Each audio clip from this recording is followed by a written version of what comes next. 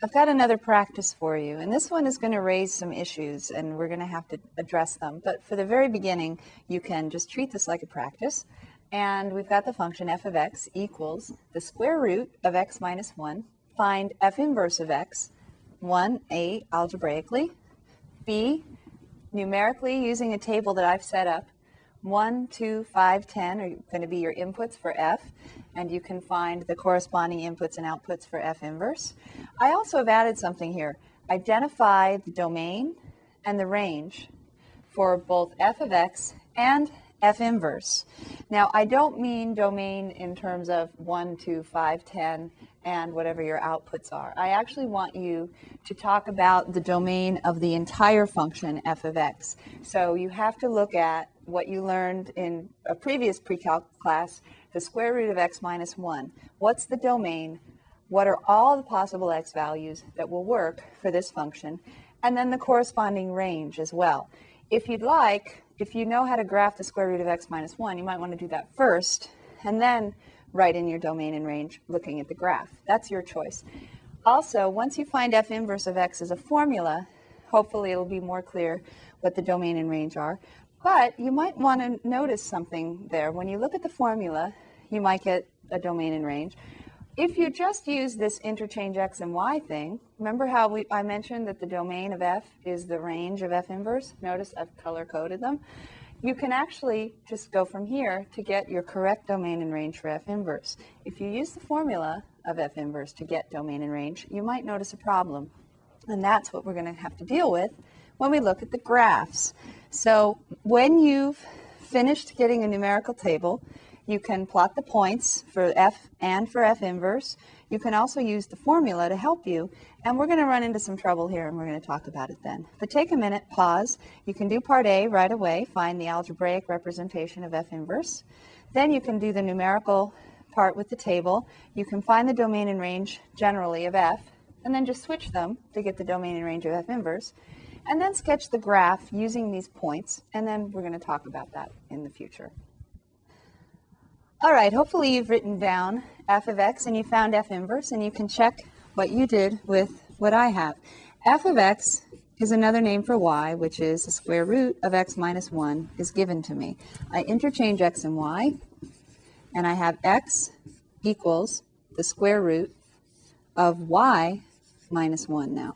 So I've interchanged x and y. Now I want to solve for y. How do I get something out of a square root?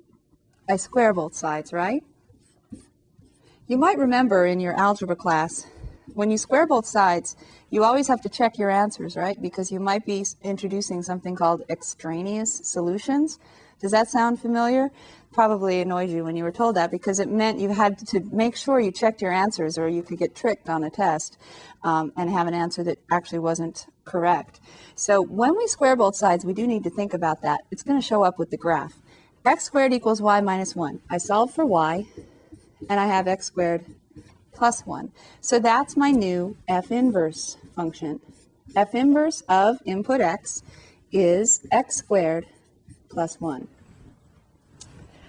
All right, so my original function was the square root of x minus 1, and my inverse function is x squared plus 1. If I just make a table using these values, when x is 1, y is 1 minus 1, or 0, inside a square root is still 0. When x is 2, I have 2 minus 1 is 1, square root of 1 is 1. When x is 5, 5 minus 1 is 4, the square root of 4 is 2. You'll notice I picked these numbers to make it easy for us, right? 10 for x minus 1 is 9. The square root of 9 is a positive 3. Now, they don't have to write positive or negative. When they write square root, that you can assume they only mean the positive value, and your calculator assumes that as well. So square root means positive value. All right, when I interchange x and y, what was an output is now an input of the inverse, and what was an input of the function is the output of the inverse. So I just interchange those two. Now to identify the domain of f, the square root of x minus 1, I need to know what x values can I plug into the square root of x minus 1 and have real outputs. That's what it means to be a domain of a function, it's all the x values that give you real outputs for y. So you may recall with square roots, any kind of even root, square root, fourth root, sixth root, your domain has to be x values that make a positive or zero value inside the root. So we have to have x minus 1, the thing inside the square root, needs to be greater than or equal to 0. So that means x needs to be greater than or equal to 1. So x needs to be greater than or equal to 1. That's the domain from 1 to infinity. So my domain is all x values from 1 to infinity. We'll see that with the graph also in a minute. The range is often more difficult to find from the formula, but this one isn't so bad. The range of the square root of x minus 1, that's all the possible outputs. Now, following the table, it looks like our y values start at 0 and keep going up. Can we ever have negative y values for f of x? We just looked at the square root, and I mentioned that it's always positive unless they write a negative in front. So you cannot have negative outputs for a square root. So that means all your outputs for the square root of x minus 1 are either going to be 0 or greater. So my range goes from 0, that corresponds to when x is 1, to infinity, which corresponds to x going to infinity. So my domain is 1 to infinity. My range is 0 to infinity. For f inverse, if you look at the formula for f inverse,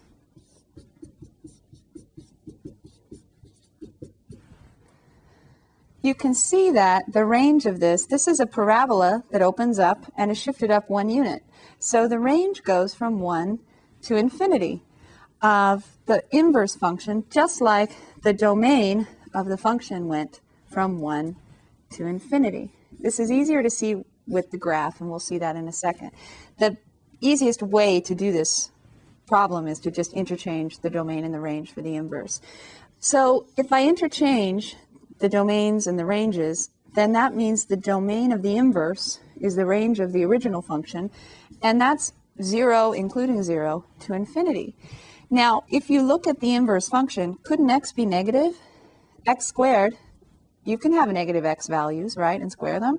So this is the first indication that there's something fishy going on here with this problem, and we're going to see the problem also when we graph it. This, if we use the strict idea of interchanging domain and range, my domain of the inverse function has to go from 0 to infinity, even though the formula says it could be more than that. You'll see why we need this domain, 0 to infinity, in just a minute. Graphically, if we just sketch the square root of x minus 1, you might recall actually, and in fact it doesn't hurt to just remember this, y equals the square root of x looks like this. It's the top half of a sideways parabola. That's not a coincidence. We're going to see that in the future. Negative square root of x flips over on the x-axis. The square root of negative x flips over on the y-axis. And the negative square root of negative x goes this way. Just to help you understand what's going on with graphs, just to remember that. Now, the square root of x minus 1 is the same as the square root of x, but if you subtract 1 from x, that's a horizontal shift 1 unit to the right. Because before, when x was 0, that made y 0. Now, when x is 1, that makes y equal to 0. But then the square root still goes like this. So this is f of x equals the square root of x minus 1. You can verify that those points on the table fit here. When x is 1, y is 0. When x is 2, y is 1. When x is 5, y is 2. And when x is 10, y is 3. It's a very slow growth function, like other functions you're going to learn this chapter. So this is the square root of x minus 1. Notice it starts here. That's why its domain is from 1 to infinity. The x value is 1 to infinity. And the range is from y equals 0 up to infinity, as we wrote before. Domain 1 to infinity, range 0 up to infinity. The inverse function is x squared plus 1. If I graph the parabola x squared plus 1, it looks something like that, doesn't it? If I graph the line y equals x, it It looks something like that. If I use the domain and the range from my table, underneath the table that we've made, the new domain of the function, the inverse function,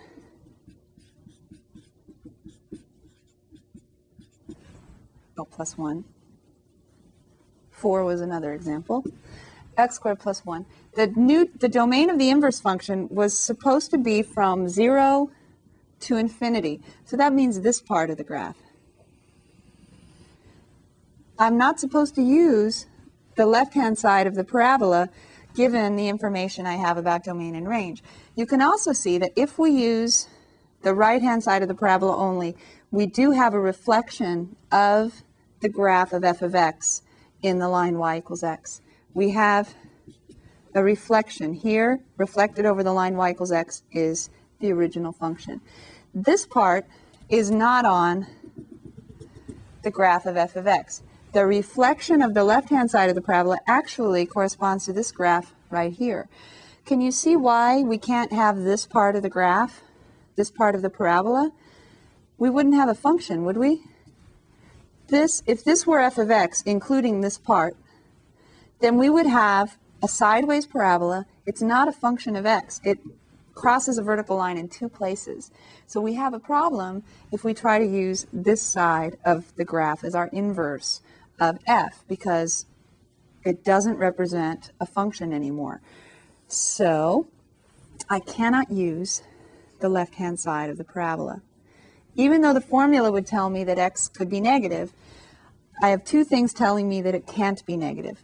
First of all, the symmetry of the two graphs makes it so that I can't have this part of the parabola for my inverse. Second of all, when I found the domain and range by interchanging the x's and y's, it told me that the domain of the inverse function has to be 0 to infinity. So you might see, if a function is given to you, or if you're asked to find an inverse function, you might have to write a little more information for f inverse. You have to say x greater than or equal to 0 for this case, because you can't input negative values and still have it be an inverse function of f. So what that means when you're doing these problems is you have to be careful about thinking about your domain and range. You have to pay attention to them. They have to match up. They have to be the opposites of the domain and range of the original function. So when you write f inverse of x, you want to say right here, x greater than or equal to 0, because that way you'll have only the part of the function of the formula that represents the inverse function of f.